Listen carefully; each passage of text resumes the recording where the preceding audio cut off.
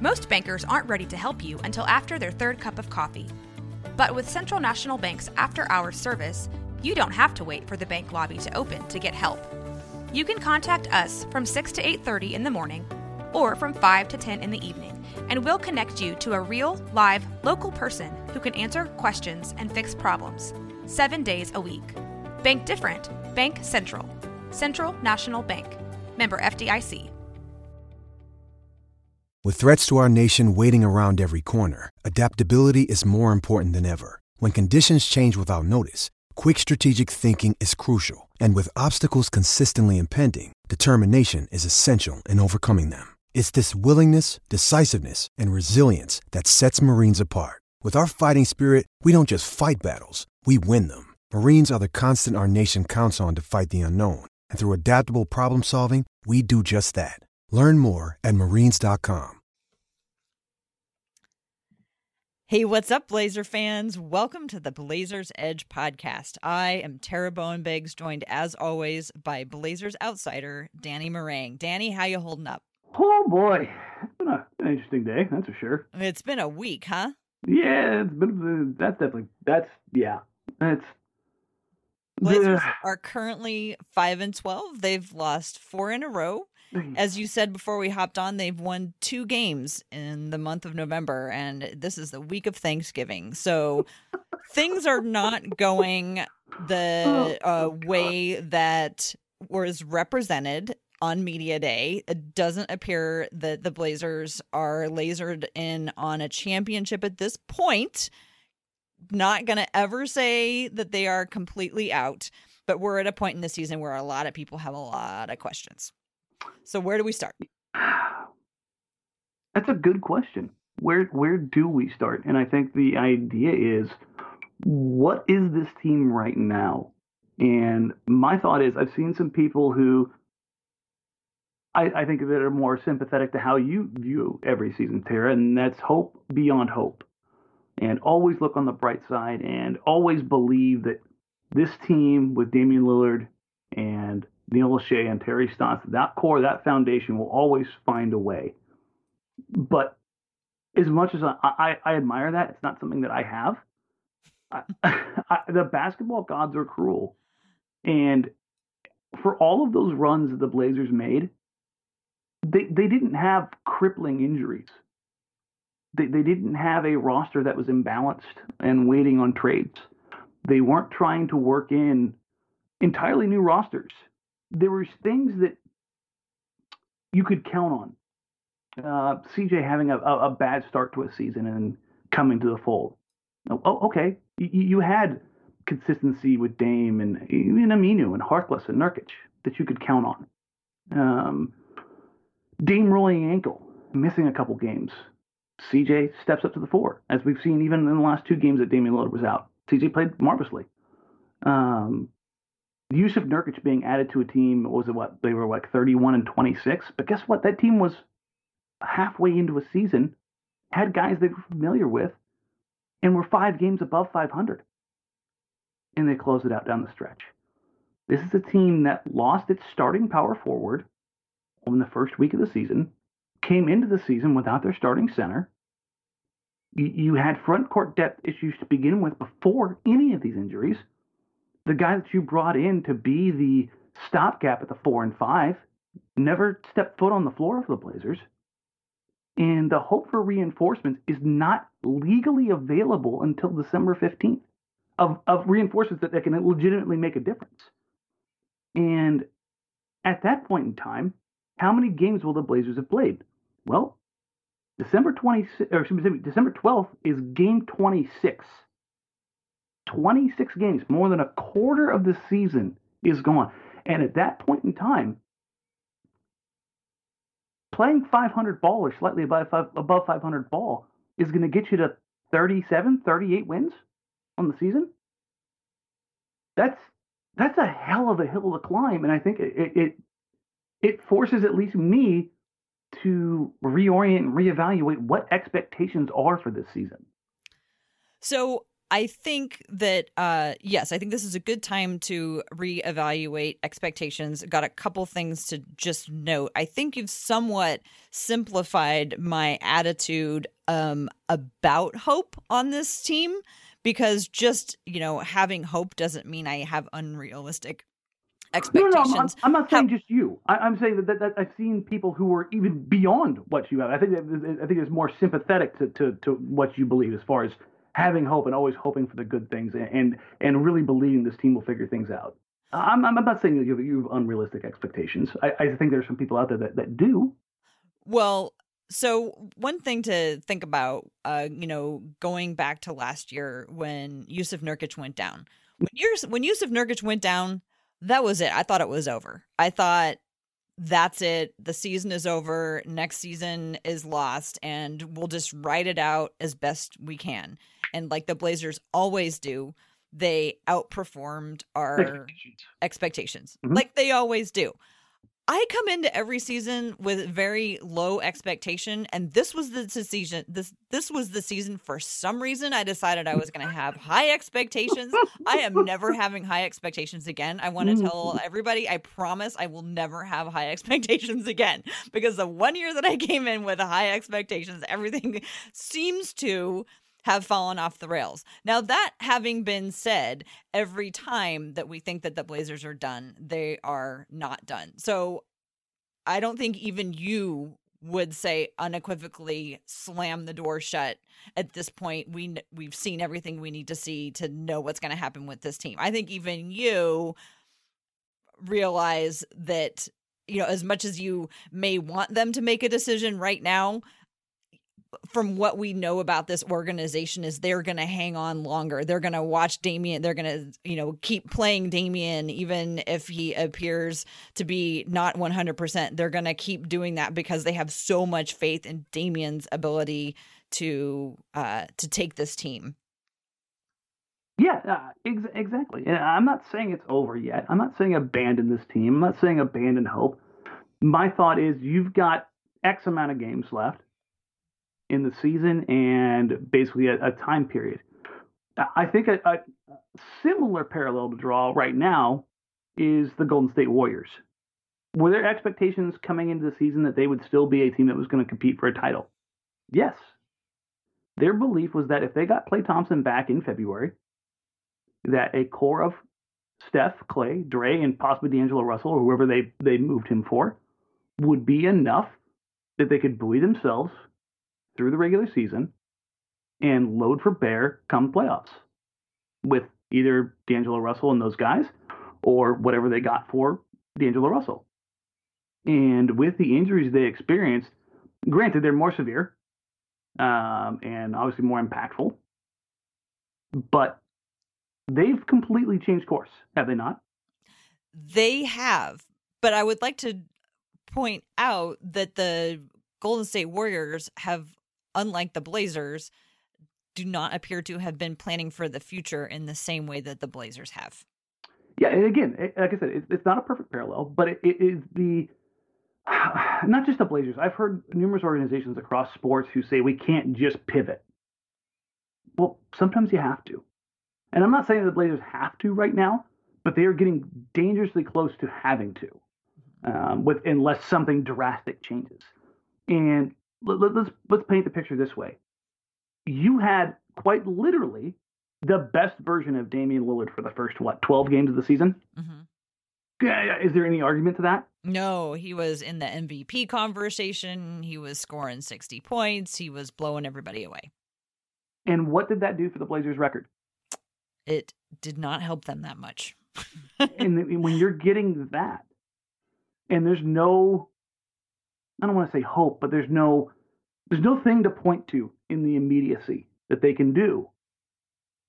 You have to at least consider the possibilities that the expectations, the priorities for this season are going to need to change. It's not a small tweak. It's not, well, if we get Dame back to that level and we get CJ back to that level and we get Carmelo Anthony playing like he was 4 years ago, and we get, like, you're asking too much realistically. And now it's not to say it's impossible, but in my career, and this is something we talked about a lot off air, and in my experience, in my careers in life, it's you don't plan for the outliers. You plan for what you can control. And when things get out of your control, you have to be able to adapt. You have to be able to adapt, and you have to be able to change it and operate a bit on the fly. I mean, just working in business, if you have a project and something gets seriously derailed, or you experience a significant setback, you have to step back and reevaluate. You may have a timeline that you want something, but in reality, that timeline may need to move. And it's the same thing, I think, in professional sports. So the Blazers did just do one thing on the fly in adding Carmelo Anthony. Yes. And that was, you called that, an absolute desperation move. Mm-hmm. But on the other hand, you did just say teams need to be able to do that. So they did it. They went out, got Carmelo Anthony. What were your expectations for him as a basketball player coming in, and how has he met or not met them so far? My expectations were very low, and he's, to sound like a jerk, he's met those. He's been inefficient. Okay. So specifically, like, what were you thinking that the Blazers would get out of him when he was on the floor? A volume shooter who can't play defense. Okay. And that's really what they've gotten. And there's two conflicting thoughts here. And that there's a group of people that I've seen that are like, well, what did you expect him to do? It's going to take him a while. But at the same time, also, like, this is a results-oriented league. You don't get a while. And who's to say you get 15 games into it and you're still not getting anything? Well, then what's the excuse then? And that's kind of where I get with how you manage this whole situation. I don't think it's worth it for the Blazers. So you thought that the Blazers were going to get a volume shooter who can't play defense, and what you're seeing out on the court is a volume shooter who can't play defense. Is that correct? Yeah. I mean, he went over 8 from the 3-point line last game, correct? Right. Did he go over 8 every game? Has he been a poor shooter every game? How is he doing so far? In his 3 games, he's averaging 13 points on 34% from the field and 31% from 3. Mm-hmm. And how is Kent Bazemore doing? As bad, maybe worse. Mm-hmm. But again, we're comparing a 2-guard to a guy who's playing the 4. Mm-hmm. And again, I said this the other night. I think Kent Bazemore is likely my candidate for most disappointing player of the season so far. And everybody that thought, and even I bought into this a little bit, I believe that Bazemore was a good change. His performance has been subpar at best. Mm-hmm. That energy stuff that we saw in the first couple games of the season, I feel like even that subsided, and it's a bummer because I think Nasir Little has been the guy who's been called upon to bring that. When Bazemore was a guy that I think we all looked at to bring that. But again, that's kind of the things that I wanted to point out earlier. Does Bazemore playing better? Do you think that gets him a few more wins? I don't know where you're going with that. I know exactly. I want to keep talking about Carmelo. Actually, I shouldn't have brought Bazemore up just yet because I want to keep talking about Carmelo. No, I'm going to tie it back to Carmelo. I don't think that the impact that these guys have or don't have is going to improve their chances in the immediacy. Yeah, and that's kind of like my expectations for Melo were so low. Uh-huh. Now, would you like to know what I thought of Carmelo when he was coming and what I see? Yes, and that's what I was going to get to. Oh, good. Excellent. I anticipated that. So I did not have big expectations for him in the box score. I'm actually kind of happy with what he's come up with in the box score because I didn't really think that he would be able to. I thought it was just he'd go out and it would just be like brick after brick after brick, but he proved me wrong on that. But that's not what I see. What I see when he goes out on the court is I see a professional who's played basketball for 16 years who knows the game. And the thing that was telling to me on that, and I wrote about that in my column today, is that he's a guy who can reach and grab a pass no matter how bad it is. And to me, it's little things like that I think this team can use right now. And no, he's not impacting the box score in a huge way. And he's taking a lot of shots. And I got to think that part of the reason he's taking a lot of shots is because he just got here and they need to get him used to what it's like playing in this system.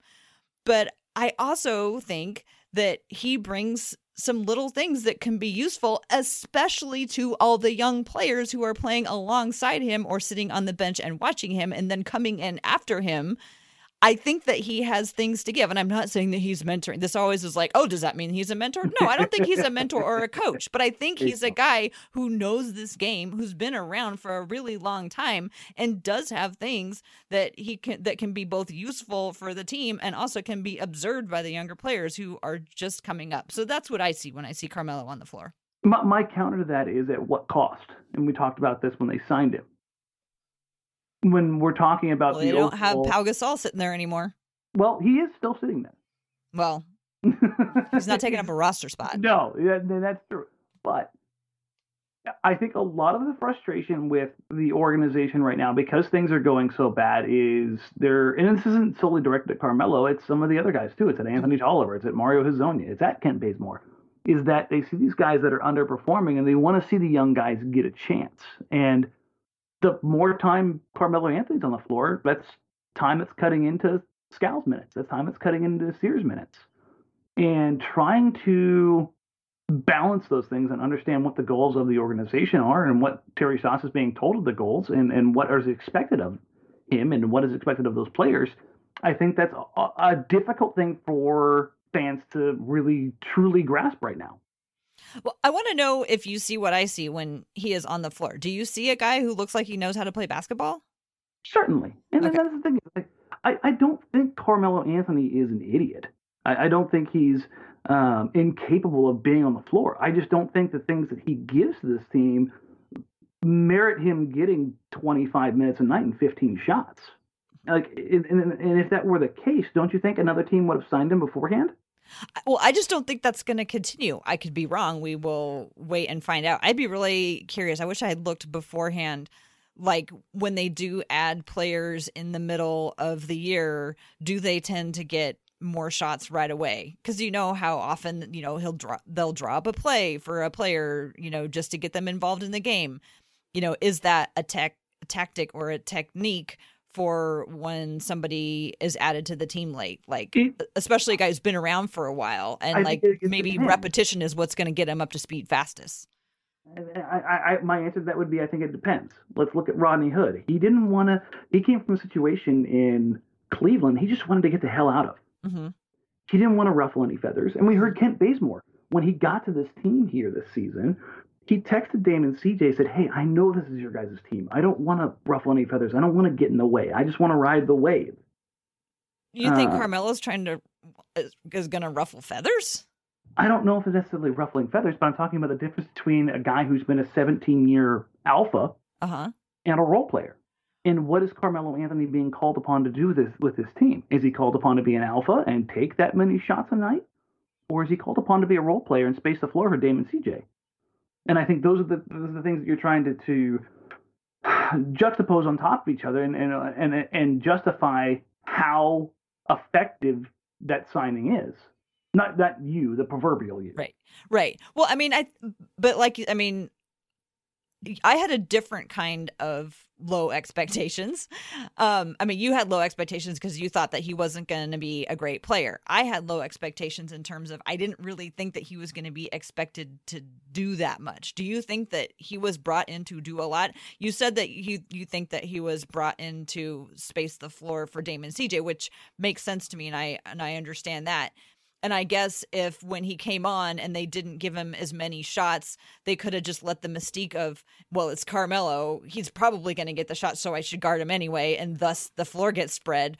Mm-hmm. Or was it like, let's give him the ball so that he can show that he can make those shots, and then people will for real be guarding him? I don't think we've only seen 3 games of him.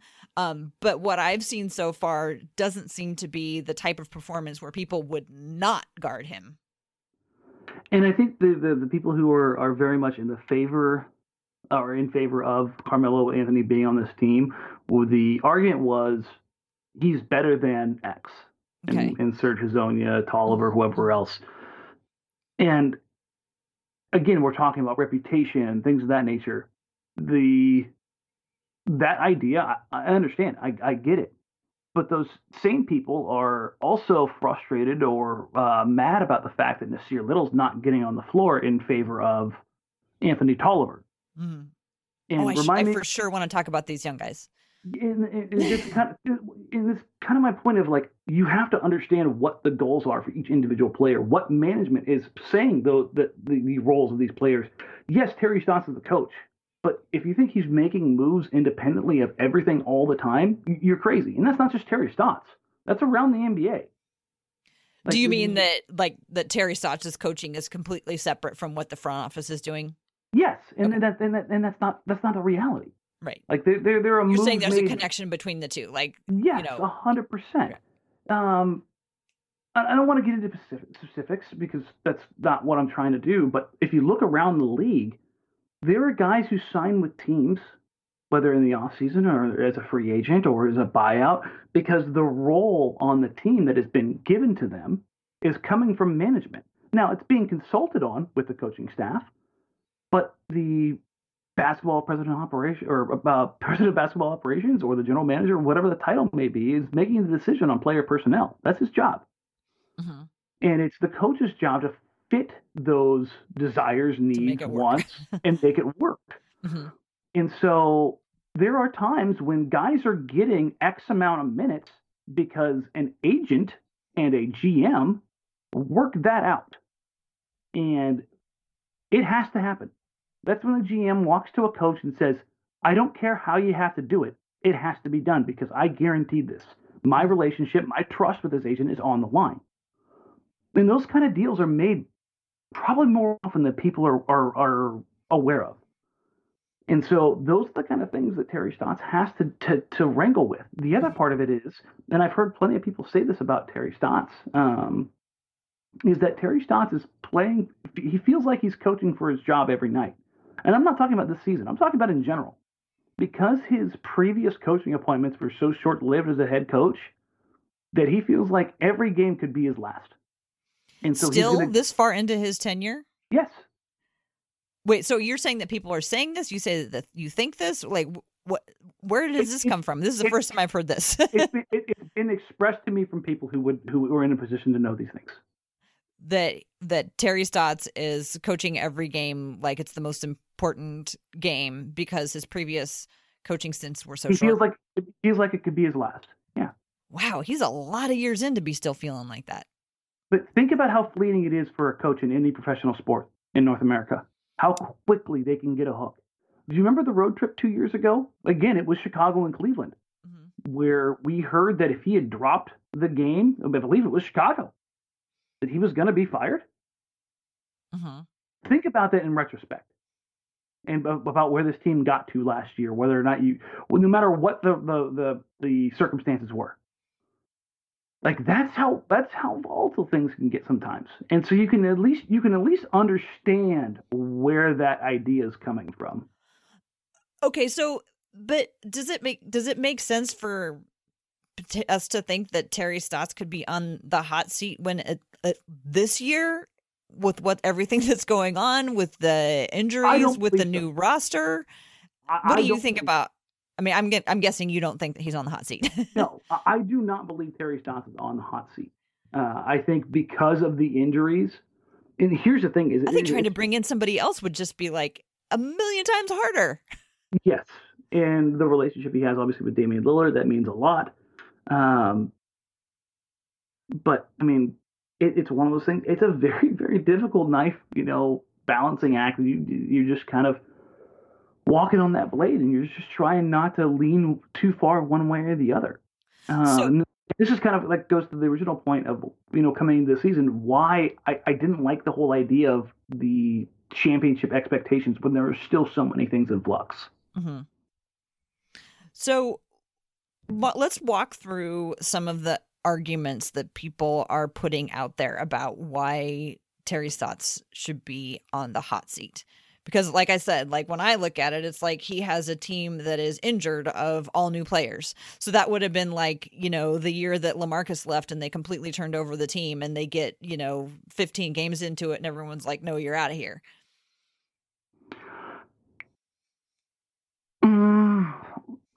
Say that again. I want to make sure I got every bit of that. Okay, so my question is, let's go through some of the arguments that people are making about Terry Stotts being on the hot seat, because in my opinion, with so much change having taken place, as well as all the injuries going on, losing him at this point, or firing him at this point, would have been like firing him after they changed over the entire team when LaMarcus left and they were like 15 games in and they were like, oh no, this isn't working anymore. Yes, I think that's a pretty safe bet. And the thing is, like, when you fire a coach, you're trying to inspire something or make organizational change or institution. Yeah, I do too. Now, if you were like planning on dealing Dame and CJ and starting over with like Zach and Nasir, sure, I could see it in that instance. Maybe. But so what are the arguments about, is it just like the Blazers are losing, they got to do something? Or, you've talked before about, people saying that X players should be playing instead of Y. Let's talk through some of that. So I think a lot of it has to do with rotations. Anthony Tolliver being on the floor over Nasir Little, Carmelo Anthony being on the floor over Nasir Little, either of those guys on the floor over Skal Labissière. Those are the most common one. The other one I get is the playbook, the sets that they run, the motion offense, flow offense, and things of that nature. And I've seen plenty of people say, I see the same plays every night, and I'm just like, okay, let's kind of go through these line by line. This offense that isn't very good, again, that's me being sarcastic, has been a good to great offense through multiple variations of Terry Stotts-led team here. Mm-hmm. Correct? Right. And remember, when he first came in, it did take like a year or a little more for it to start making sense. I mean, it was built on continuity. Yes, and it's not an easy system to learn. And that's the other part. Like, I've seen people, like, they run the same plays. And you heard CJ talking about it the other night, and we've talked about it a bit. They have a massive playbook, and they have counters that run out of those plays. But right now, in this instance, with how gutted they are, what is your best bet if you're really trying to win games and you haven't pivoted to development and resting Dame and CJ when you have opportunities? You're going to put the ball in their hands. Excuse me, I did not mute my mic fast enough. Thank you. And so you're going to put the ball in those guys' hands, and it's incumbent upon the other players, in this instance, a guy like Carmelo Anthony, who, while he doesn't have a reputation as a knockdown three-point shooter, is probably a better three-point shooter than Nasir Little. Yes? I don't know yet. I mean, I would like... The knock on Nasir is that his shot doesn't work, and it needs development. Yeah. But I mean, I'm talking like, if you're like what I just said about Carmelo is that hopefully his reputation precedes him enough, exactly, so that people treat him as somebody who could shoot threes, even if he may be on the decline and Nasir may be on the rise. Exactly, and that's my point. If you're talking about trying to win games right now, everybody wants to micromanage all the little things, and this is something I've heard from Terry Stotts, from Greg Popovich, from Doc Rivers, from the best coaches in the league. You can't micromanage. You can't do every single thing in the moment. You have to play the long game. And I don't and that's part of the reason why I don't want Carmelo Anthony on the team. I don't think the long game matters, because I don't think with the way things are right now, they can win enough games to justify continue giving him minutes. I would rather, if we're talking about the long game, as far as like the continuity of this franchise, I think Nasir Little is more important going forward, whether as an active player on this team or if you want to trade him as an asset. Okay, I don't disagree with that, but like Nasir Little can't play 48 minutes and Skal Labissière can't play 48 minutes. So no. Would you rather have Hezonja play over Carmelo? And that's where I kind of like, well, I mean, again, what is the real gain in the immediacy? If Carmelo helps you win 2 more games and you still don't win 40 games in the season, is that worth it? Well, would you rather given those minutes to maybe Hezonja and maybe he figures it out And I'm not saying he will, that he should, or that he could, or this, that, or the other. What's the more likely scenario going forward? That Hezonja finds a way to be slightly more impactful, and it's somebody that the Blazers can re-sign on a minimum contract next year as a 10th, 11th man, or that Carmelo Anthony helps pull this team up by its bootstraps. Man, your whole most likely going forward scenarios are never as fun as the scenarios that I want to play out. I hate your most likely going forward scenarios. They are so no fun. That's why that informs the way that I look at things. Because I used to years ago, I used to look at the micro. Used to be fun. That's true too. But I also used to look at the micro so much more until I started talking to more people in the league and around teams. And I'm not saying that I have this exclusive access, this, that, or the other. I've just been around people who know significantly more about the game than I do, and I trust what they've done because their record speaks for it. That's what I'm trying to get to when I look at these things. And it's just one of those things where, like, I don't agree with it, but okay, if that's what you think is right, let's see how this plays out. And I think that benefit of the doubt has kept me from saying some really stupid things. Now, not all of them, but it's kept me from saying some really stupid things. Well, I have to say that the people that I mostly interact with who are talking about the Blazers now are very into the younger players. Mm-hmm. And a lot of people have been like, you know what, when like I was, when Nurk went down, and then on top of that, when Collins went down, realistically trying to ask this team to, keep going at a high winning percentage is just unrealistic. And by the time everybody gets back, Dame will be just like gutted because he will have had to carry the team so far. So I'm seeing a lot of people, including myself, get excited about the possibility of these young players. And again, the Blazers planned on the fact that they needed to have players coming up beside Damian. We've talked about that a million times. So, that I just love it every single time Skal steps out on the floor. I'm starting to feel the same way about Little. We're seeing Gary Trent out there. So got some questions about them. My first one is, can we really call Skal that young anymore? Because he has been in the league for several years. He has been in the league several years. And I'm glad you asked this because I had this discussion about Andrew Wiggins the other day. Wiggins is having a very good season, yes? Yeah, for sure. Okay. He's still only 24, Tara. Mm-hmm. But he's been in the league for 6 years. Yeah. Okay, Skal's like a year and 4 months older than Zach. How do we look at Zach? Mm-hmm. We as still developing. As a kid, right? As far as being in the NBA. Skal's just been around just a little bit longer. Yeah, but he came to the game later. Exactly. And that's why I try to kind of like, and you know how much I love Skal. I wanted the Blazers to draft the kid. I love him. I think he has preternatural ability the same way that Jusuf Nurkic does. When he catches on the short roll and is able to either find a guy on a cut or kick out for a three or pull up from mid-range or step through and dunk on somebody and then go to the other end and block a shot and rebound and get things out in transition, like that's just natural ability. And you hope to God it comes together for him.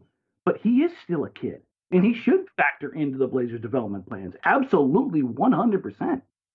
I'm not saying he's going to be a future All-Star, but he's still far too young to be like, we can move on from him. That's why the Blazers stuck for so long with Noah Vonleh. Mm-hmm. Well, I am loving what I have seen out of Skal. We've talked before about his screens. One thing that I've noticed him doing is paying very careful attention to like how long he's in the paint and stepping out and touching players and keeping track of all of that really well. He's a champion pointer when it comes to defense. He's the one who's calling out and pointing about where everybody should be now that Myers isn't there. What? Things Tara loves. Yes. But he also has a mid-range shot, and he's one of the few people who can actually get to the hoop these days. Like, nobody for the life of them can get to the hoop, it seems like, but he's able to snake in there somehow. you said that you don't, anticipate him being an all-star, and I really don't either. But how do you see his ceiling, and like if he was to stay with the Trailblazers, for the next couple of years, what do you think that might look like? I mean, peak, he's a starter in this league. Likely scenario, he's a very gifted, more offensively oriented, first big off the bench. Mm-hmm. I don't think that's a stretch of any imagination to see that as being a success. Everybody wants to look at a guy, and if he's not an all-star, he's a bust. Mm-hmm. I think Skal, his shooting touch alone merits development. Contrast how effective he is on the floor and what he means to the Blazers offense with Hassan Whiteside. And this isn't to crap on Hassan Whiteside. They're just two vastly different players. Mm-hmm. When Skal sets a screen, number one, it's a better screen. Number two, his options are exponentially more than Whiteside. When Whiteside pops, is anybody going with him? No. When Skal pops, you might have to think about it because he's shown at least a penchant for knocking down that shot, either at the three-point line or at the mid-range. The other part is when he catches on the roll, he's rolling harder, or he's catching in that mid-post, high-post area where he acts as a baby Jusuf Nurkic. Mm-hmm. Now, the pass isn't as good. The timing isn't as great, but you see the raw ability and the possibility of that. I've seen him doing some of the exact plays that Jusuf would run. Yes.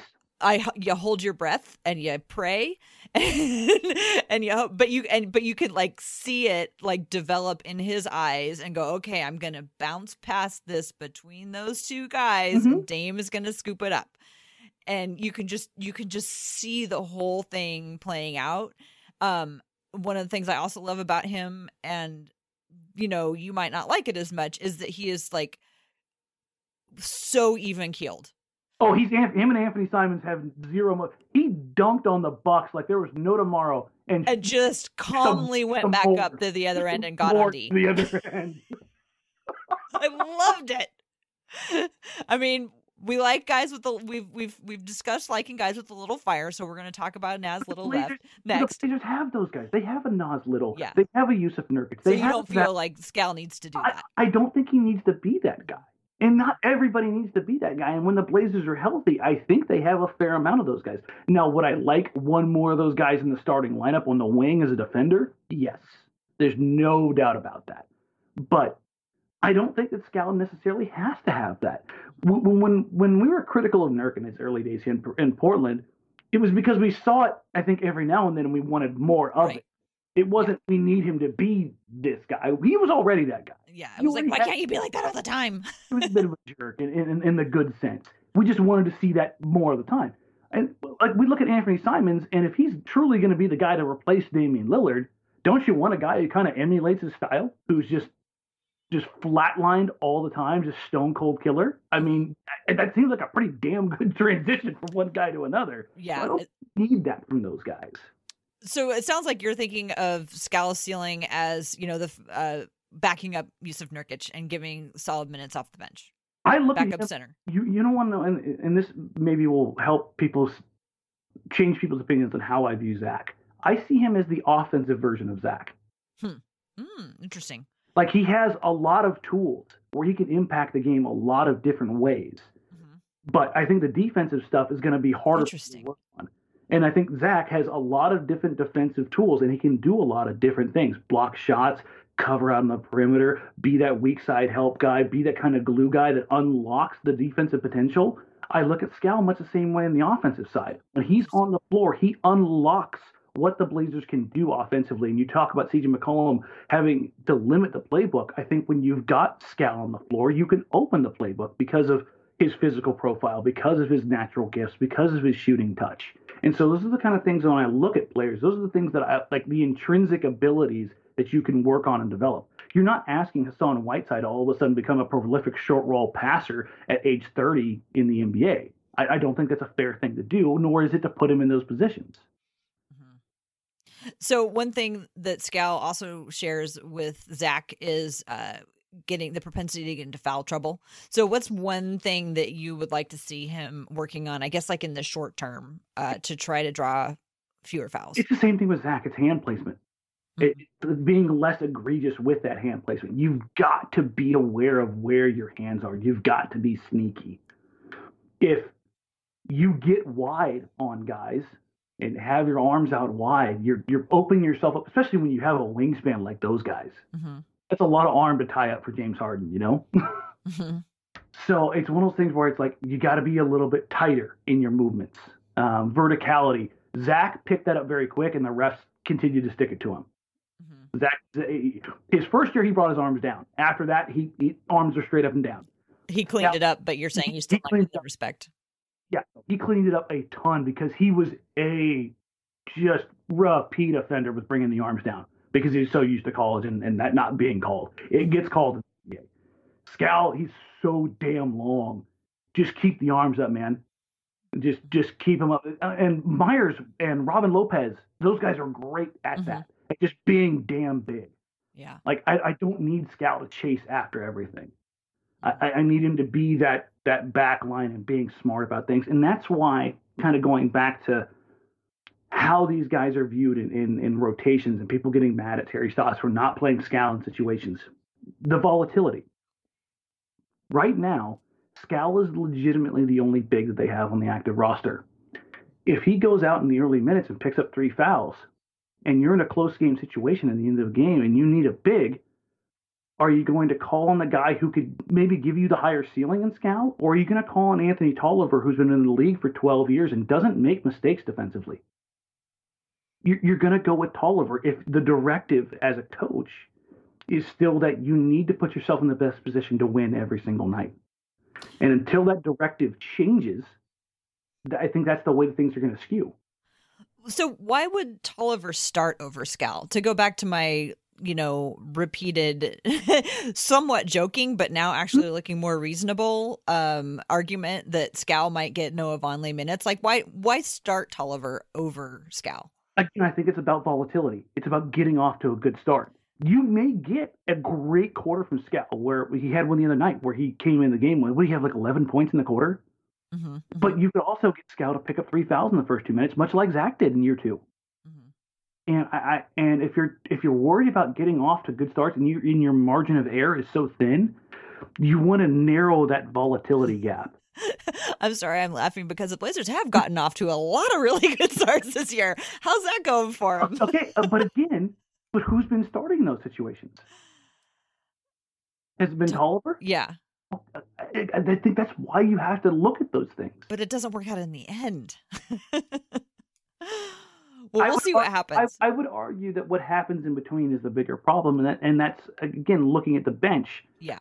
And that's where I think having Skal on the bench is actually a better thing, again, because you're hoping that lightning strikes there, because you're looking at that starting lineup and going, my baseline is going to be here.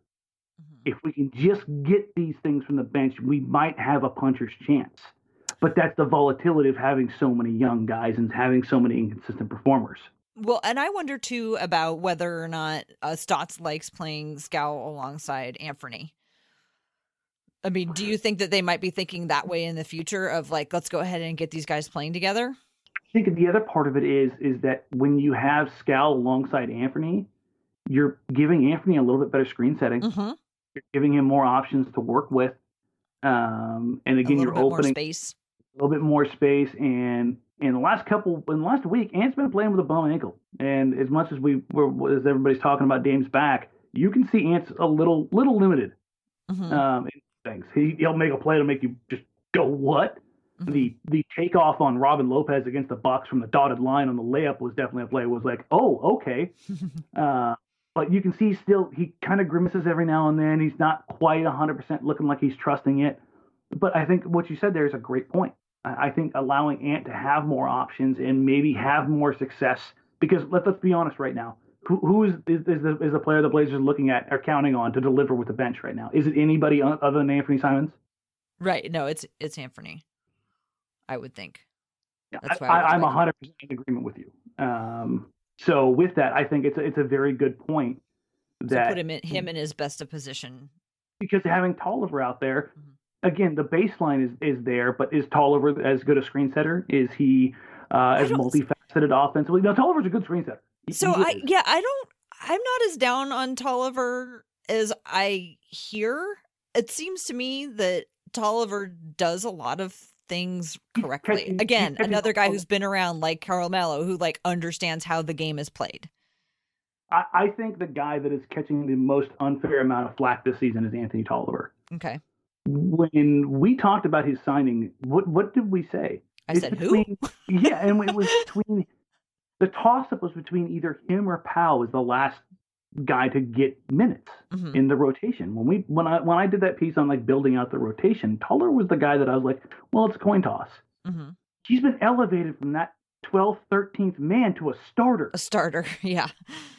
Yeah. Like, so to sit there and beat him up and play and lay so much blame at his feet, I think is criminally unfair. Okay. He's a guy who, and this is I keep saying to Joe, because every time he sees something, he's like, man, he really does this well. His baseline is higher than most role players, but it doesn't move. Yeah. Like the only thing that is inconsistent with him is his shooting, and he's got a decade-long platform of showing he's a consistent shooter. I think he just started off slow. And that's gotten better, too. And he also, that I don't know if you can even count on your hand the amount of times I've ever complained about the refs, but he doesn't get charges called. He gets himself set, and he's good at that, but he doesn't get those calls. He probably gets them 50-50. But again, that's knowing where guys are trying to get to, having a high basketball IQ. Defensively, how many times do you see him not vertical when he's challenging a shot? How many times do you see him reach in? You don't see it. He knows guys. He's played these guys so many times. Look what he did to Giannis. Oh my God. That was great. And that was on an outlet pass from Gary Trent Jr. Yeah, or was it Gary Trent or was it Naz? I can't remember, but I'm pretty sure it was Gary Trent Jr. They were both fighting a little bit on within the half court line, and he forced a turnover, got the ball, and threw an outlet pass to a charging Anthony Tolliver, and it was amazing. The very best play of the entire week, though, was definitely Naz grabbing the ball out of Giannis's hands. So let's talk about Naz for a little bit. That was my favorite thing by far. I love Nasir Little, and when I saw him get actual in-game action in the NBA, the first thing that came to mind was Gerald Wallace. And you know me, I'm prone to hyperbole and things, but player comparisons. Really? Okay, correct me if I'm wrong. When I do player comparisons, do I just throw out names? No, you don't generally say like he's LeBron James. You usually try to find an accurate one that will actually tell the story. And when I watch Nasir Little, I see a lot of Gerald Wallace. And it's not just the hair or the athleticism. It's his reckless abandon. It's his desire to not just to beat you in a head-to-head matchup, but to beat you mentally and physically, to wear you out. That I will outwork you mentally, physically, emotionally. I will not back down. Every time you think you have me beat, I am going to run it right back down your throat. And that's just something guys have. It's the same way guys like C.J. McCollum and J.J. Redick and Kyle Korver and Reggie Miller, Rip Hamilton, Ray Allen. Those guys can run you ragged for 4 quarters. It's not about an effort. Because they just love doing that. They know that they can just run circles around you, and they have the innate ability. They have an internal engine that allows them to run miles, and it's just miserable for an opponent. For guys like Nasir and Gerald Wallace, theirs is a brute force punch in the face that just doesn't stop. The thing that came to my mind was working with Principal Long the other day. He said, what's a GIF or a movie that makes you think of the Blazers? And I didn't think of the Blazers. I thought of Nasir Little. And he's the Monty Python Knight who's just like, I'll gum you to death. Like, he doesn't know any better. And I don't mean that in a bad way. He doesn't know how to back down. And that's just something that's ingrained in him. And watching him get on the floor has been easily one of my favorite things this season. Yeah, I love it every time he gets on the floor. And that's one of those things, like where I said, a lot of people that I talk to are disappointed in the Blazers record, but and sad that they're not winning, but are really enjoying watching some of these young players. Now, when I watch Naz Little, so I sit up in the 300s, like way the heck up there. And the first couple of times that I saw him, I was like, who's he remind me of? Who's he remind me of? And I think because of his body type, he kind of reminds me of what I think the Blazers thought that Biggie was going to be, in terms of just like a guy who can, use his backside as well as his long arms, who can throw his body around, who is relentless at getting, like you're saying, relentless at getting rebounds, and it's just not second chance effort plays. And I think that's what they thought that they were going to get with Biggie, which didn't seem to pan out here. But just the fact that he stuck with that ball and ripped it out of Giannis's hands. It has been so long. It feels like an eternity in between times Blazers are able to win the ball underneath the basket like that. Mm-hmm. And that's the thing that Jusuf Nurkic brings that's been missing, that this is mine. There's nobody else is taking this from me. I will physically impose my will on you. God, I miss him so much. And that's what I think, not just Blazer fans, I think fans of teams in general, they miss out on those things until they're gone. And when something comes back and reminds them of that, they immediately lock onto it. It's why guys like Ed Davis and Joel Prisbilla are renowned and still revered. Because they brought that physicality, they brought that attitude, they brought that I'm not going to back down. Why, even in his short time in Portland, Gerald Wallace had such an impact, beyond the fact that, he was traded for what would be Damian Lillard. Yeah. But I love what Naz has been able to give this team. He had his first double-double the other night, and I was thrilled for the young man. I mean, because he plays with so much enthusiasm. It's contagious. It's right. I think it genuinely impacts a team outside of the box score more than a lot of other things have this season. I think guys see his effort, and if a guy's tired or it's been a long shift or they're having a rough night and they see him just selling out, like I gotta lock back in. I gotta get my mind right, and that's human. For everybody who thinks that every player gives 100% every single possession, every play, there's like 5 guys who do. I think Nasir Little's one of those guys who does. And that's just the reality of it. What do you see as his ceiling after, the end of the year and maybe into next year? What do you see? Do you think that Blazers get right, he goes back to the bench, or do you think that he's going to earn himself a place in the rotation? He has good defensive instincts. He's still a little too aggressive. He still doesn't quite know things. And that the defense is just the hardest damn thing to do in the NBA, both because of the rules, how the game is called, and the speed of the game, and how long it takes 3 or 4 years for it to really pit.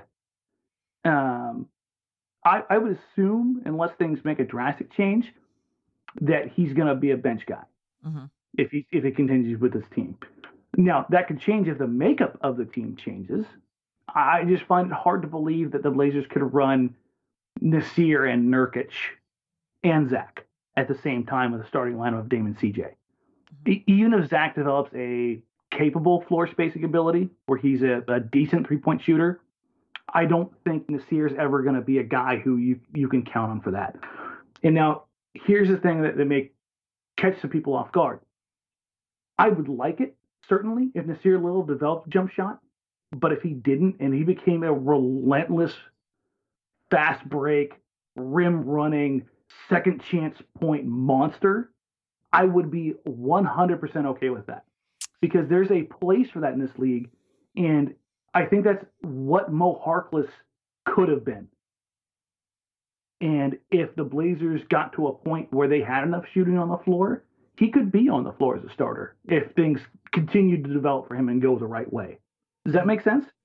Yeah, I just think it's a weird thing to say that you don't care about whether or not he develops a jump shot, because, like, why wouldn't he be able to? Do you think does he strike you as somebody who doesn't look like he doesn't, he's got a lot of things going on mechanically that doesn't. And that's the thing, is that I think people see that, and because the 3-point shot is so valuable today, that if you can't shoot, that you're not valuable in the NBA.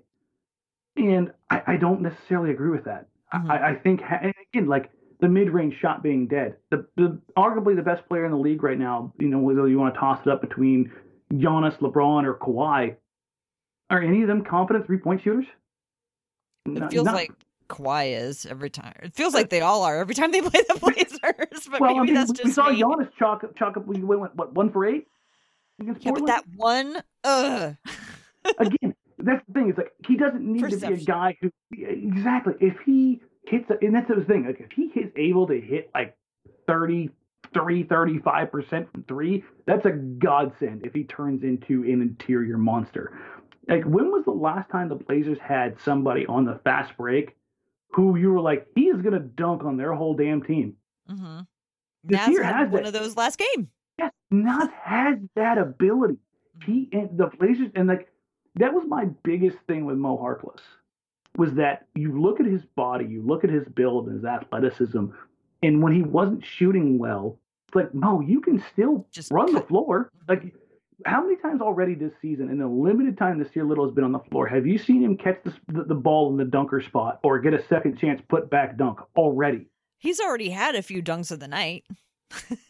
And we just never got that from Mo. And that's what I'm saying. There is certainly a place in the NBA for a player of his type, even if he's not a consistently capable 3-point shooter, if the other things elevate to another level, which honestly I think is something that can happen.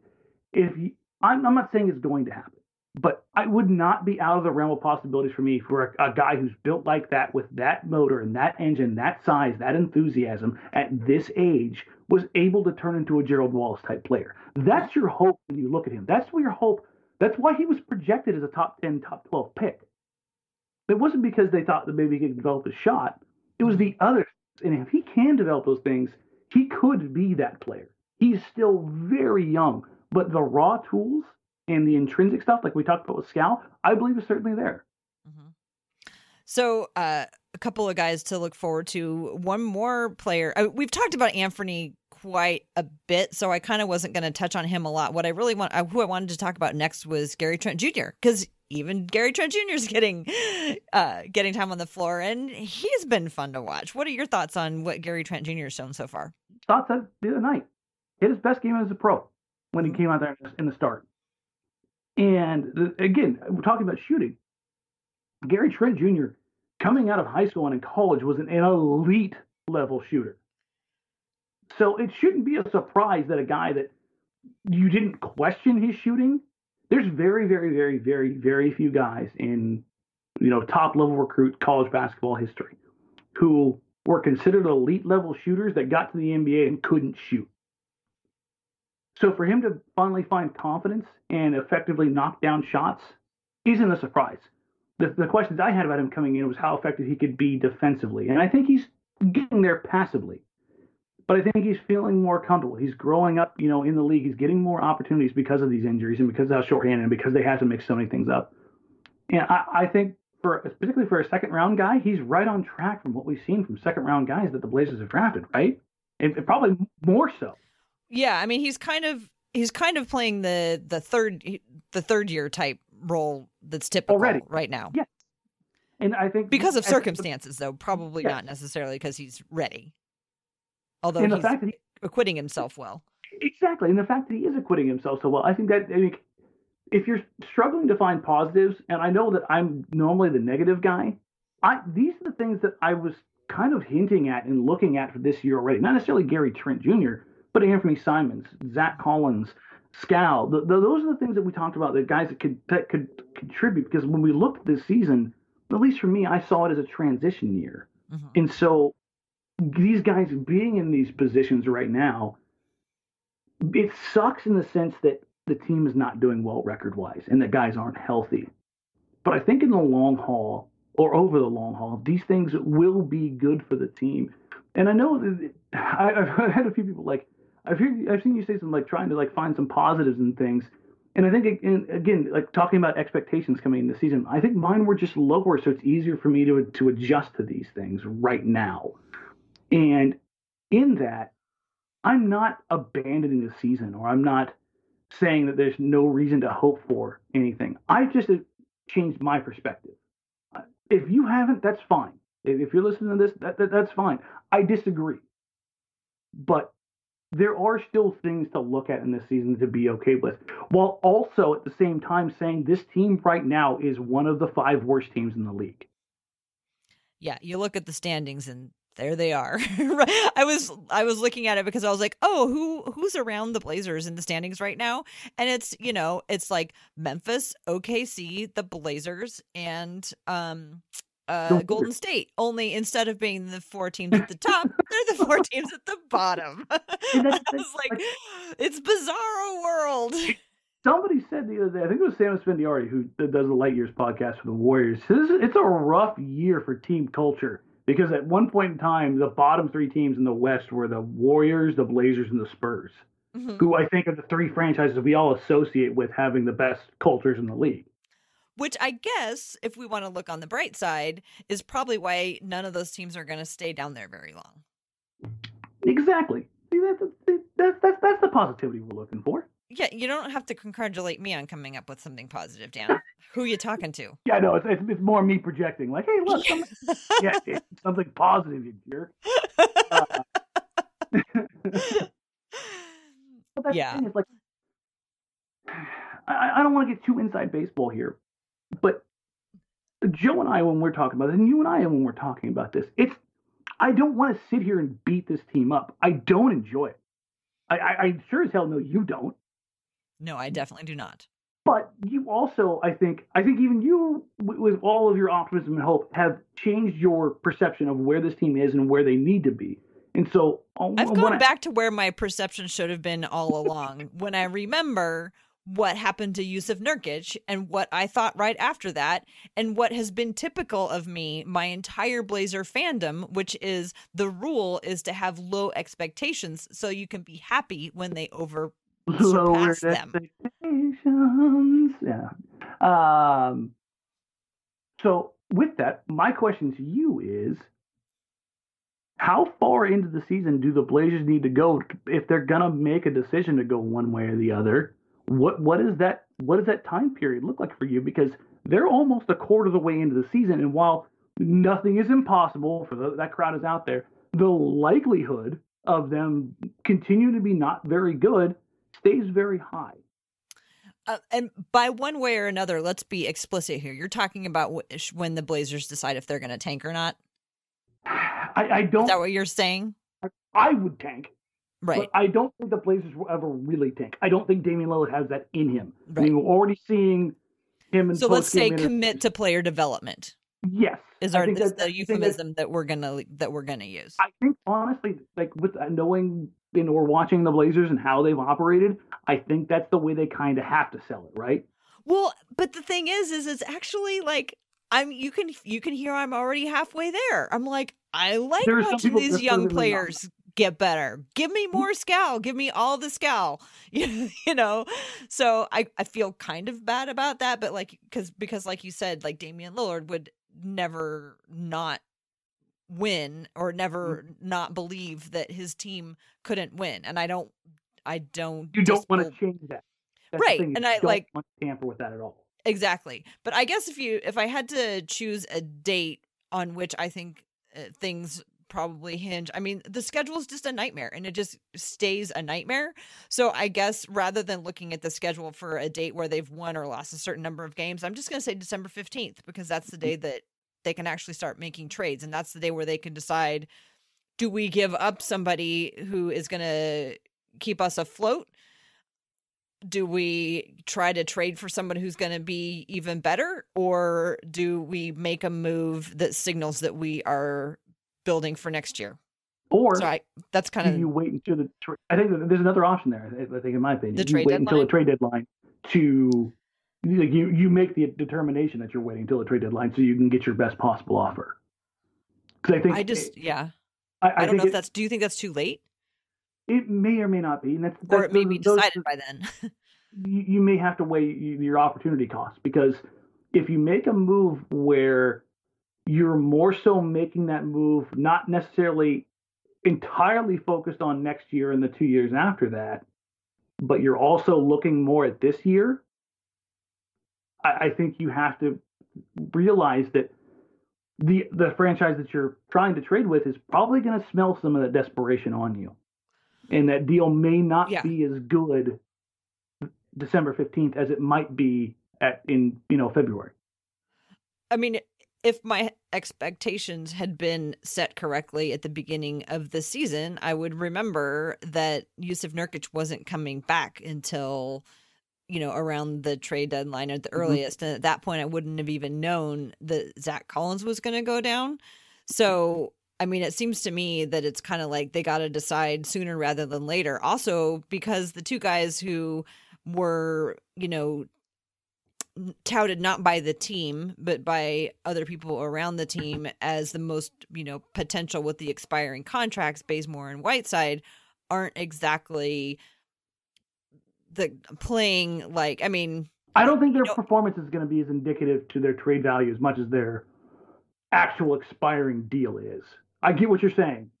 Okay, good. Then I don't have to say it. No. The fact that Whiteside has been injured and underperformed and Bazemore has underperformed, does that drop their value? I think the teams that would be looking to trade for them are not necessarily looking for them as impact players, but more for the salary relief side of things and the intangible or the actual assets that would come along with them, whether it be players or protected picks going forward. Mm-hmm. Yeah, but if the Blazers are going to turn that direction, they're certainly not going to want to be giving up any additional right now. And that's the thing. Imagine if the Blazers had made a move coming into this year and they moved an unprotected first round pick for next season for this upcoming draft. How many people will be crawling up the wall right now? And that's why you hear so many people who are so draft centric who are like, you cannot move picks like that.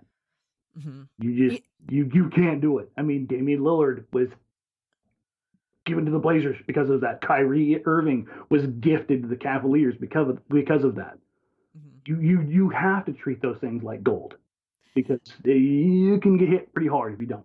It's so interesting to me, the amount of criticism that the front office gets, as well as the amount of acknowledgement that they have done a lot of things right. Both can exist, Tara. Both. Yeah. I mean, both really do, but we tend to just focus on whatever's most convenient. You know what I mean? It's all of the, railing against the moves that happened this summer that don't appear to be panning out right now. If the Blazers hadn't been, like I've said it like 4 times already, been preparing by having guys that are looking to be a part of the future or trading away picks.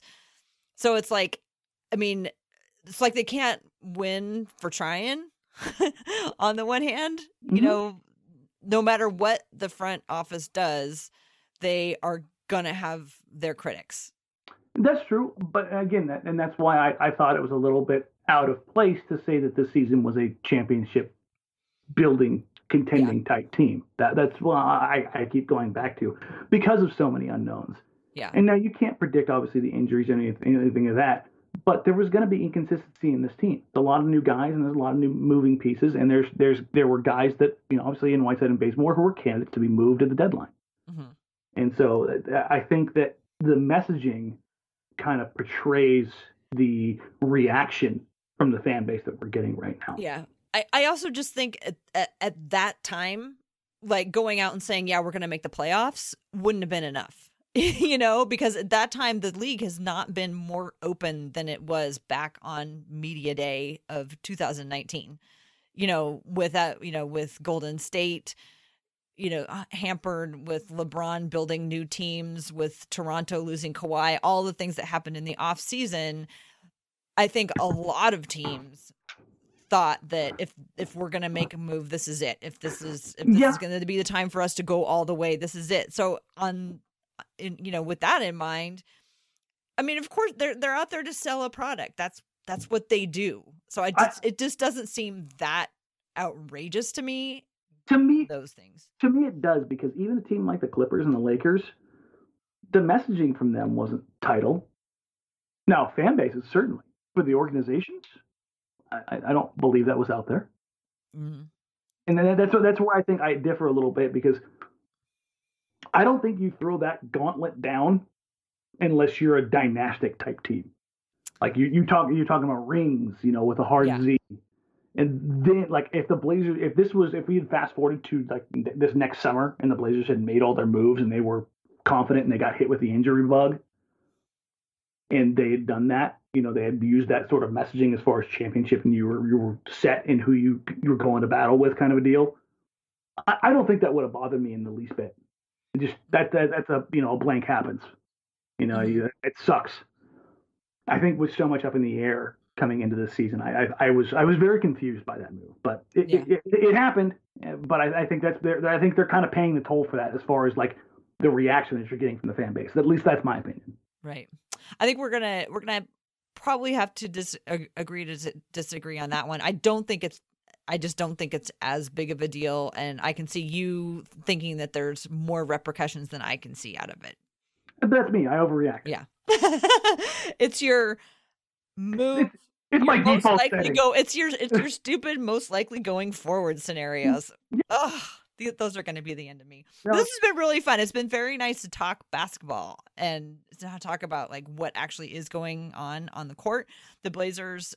Do you have anything else you want to say about any of like Carmelo or the young guys or Stotts being on the hot seat? No, honestly, like I said, I was going to give this team a month before I really evaluated the offense because of so many different things. Like you can't evaluate the offense because, I mean, you can, but it's going to be, well, this is kind of crap when Dame and CJ aren't both healthy and engaged and doing well. Like that's the end all be all right now.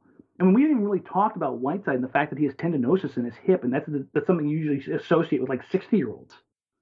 Like, I don't think that's going away anytime soon. Let's not forget Rodney Hood has got back spasms too. Damian Lillard's got back spasms. Like, they're the young guys, Dan. They look great, and they're young. This is what I was saying when I was trying to like not get into the whole inside baseball thing. How do you talk about a team that has so many things going against it and try to stay engaged and fully hopeful for the future while also admitting that right now they're not a very good team? Like it's saying right now they're not really a very good team. But they got a lot of good pieces who are going to get a lot of playing time this year. Yeah, and you know what? That doesn't mean they can't pull something and surprise us all. It does not mean that. It's, again, the likelihood of it and how you discuss that. And I think that's something I got into on Twitter today. And that's like how you talk about things and knowing maybe you don't have every single piece of the puzzle to really know what's going on. I don't have every piece. You don't have every piece of the puzzle. To operate on certainties of things, I think it's a little bit of a weird position to be in. So are many things that are open right now. So it sounds like what you're saying is if fans are like wondering about things that are happening that don't make sense, it might be that we just don't know the whole story. Yes, very much so. That's a great way to put it. Like if you're wondering why Carmelo Anthony is getting so many minutes and why he's starting over somebody else, why he's getting so many shots. There's probably a reason for it. Mm-hmm. You may not agree with that reason. Arguing against that reasoning, cool.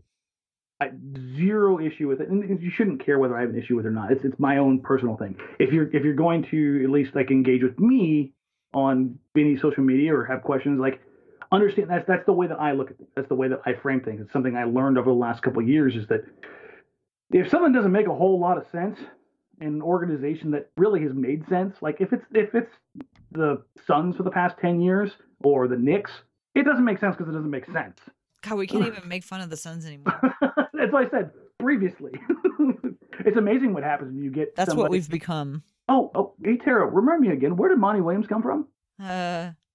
Like you do have to give the Blazers organization a lot of credit for how they operate with things. Whether or not you agree with, again, the micro situations, that's up for discussion. But as far as like the macro things, I'm not talking about player movement. I'm talking about culture and why they do certain things. I think they've gotten that pretty damn right. So it sounds like looking at this year, well, I don't want to put words into your mouth, but it sounds like you're not down on the team. No.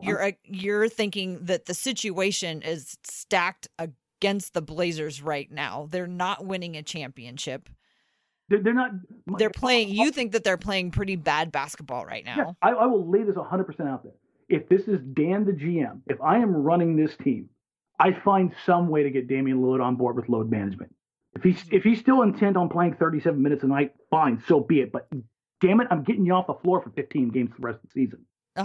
I'm not going to let you burn yourself out in a season unless something in a player movement, a trade, significantly alters what is this franchise is going to do for this season. I'm not going to let you do that to yourself. And I don't care if you hate me for it. I'm not going to let you do that. And who knows? They could be doing that with him right now. We just don't know. Well, watching him play against the Cavs, I don't think that's the situation yet. I know, but you know how stubborn you got to. We don't know him at all personally, but I got to think that he would be incredibly stubborn. You have if to told that this is we're going to do this. He will fight that tooth and nail, and it won't be till February where he finally admits, okay. I know. I don't disagree one bit, and I think that would be the most difficult thing to do this season. Beyond that, I'm looking at developing the young guys, putting those guys in positions, and that's why I was so vehemently against the Carmelo signing, because I'm not saying I'm like it's some kind of freaking oracle or anything, but 2 weeks ago when I looked at this team, do I overreact? Certainly, but I usually have a pretty good nose for how the team's playing and those changes that can or can't come.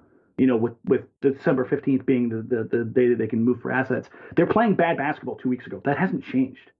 And I don't think there's anything that's going to allow that to change until that period. And unless they find some sort of magic, like Dame getting healthy and CJ just going full Super Saiyan, and hell, maybe Carmelo finds the fountain of youth and they're able to get, I believe there's 12 games between now and December 15th. Even if they went 6-6, they're 11-18. That's still a bad record. That's nearly 30 games in, and you're 7. And that's going 6-6 on a real difficult schedule.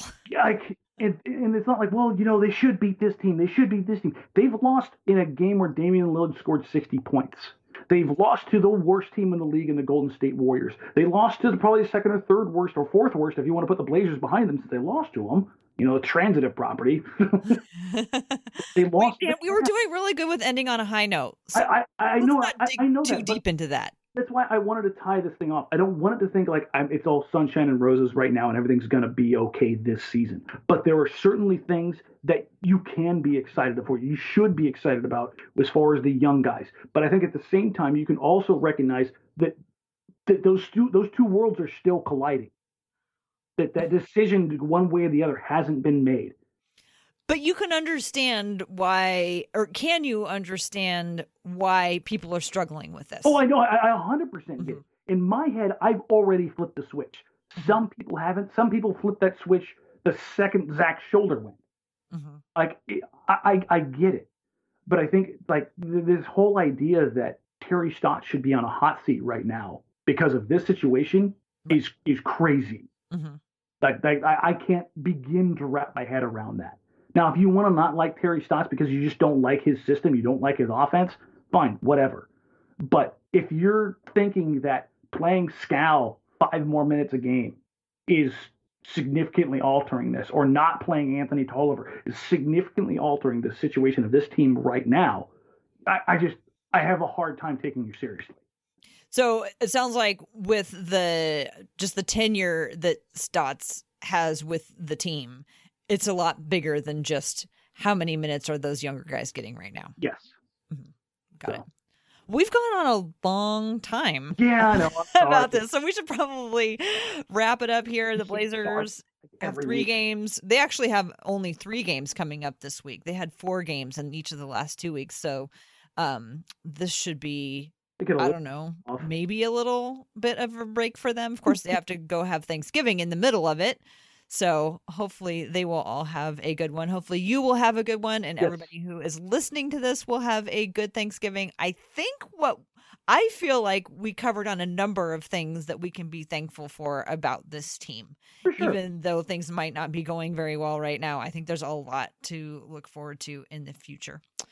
Okay, well, let's go ahead and wrap it up.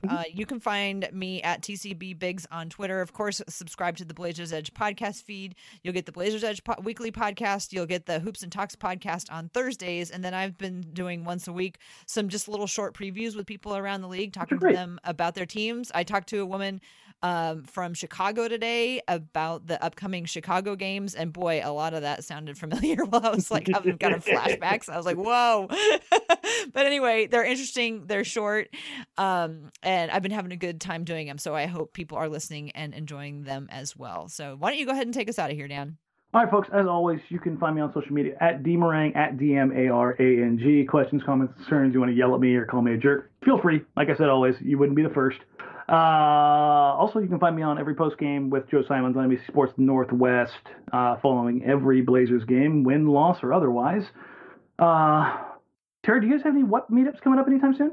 We sure do. We've got one coming up on December 3rd. I thought I saw one on the schedule. Yeah, so folks want to come watch Blazer game with us. We're going to be at the McMenamins on Broadway. There's probably going to be some alcohol being consumed and a lot of tater tots getting eaten. And, of course, misery loves company. Yes. And we agree that we're going to be there for each other no matter what this season. So please come out and enjoy the game with us. We might cry a little bit. We might scream a little bit, but it should be fun. And you know what? That's why we're sports fans, right? We didn't become sports fans expecting that they were going to win every game, right? We became sports fans because we're rational people and we expect the same thing every single time. Yes, exactly. We're the most likely going forward scenario. Exactly. All right, folks. For Tara, I'm Danny. Thanks for listening. We'll catch you guys next week. Bye.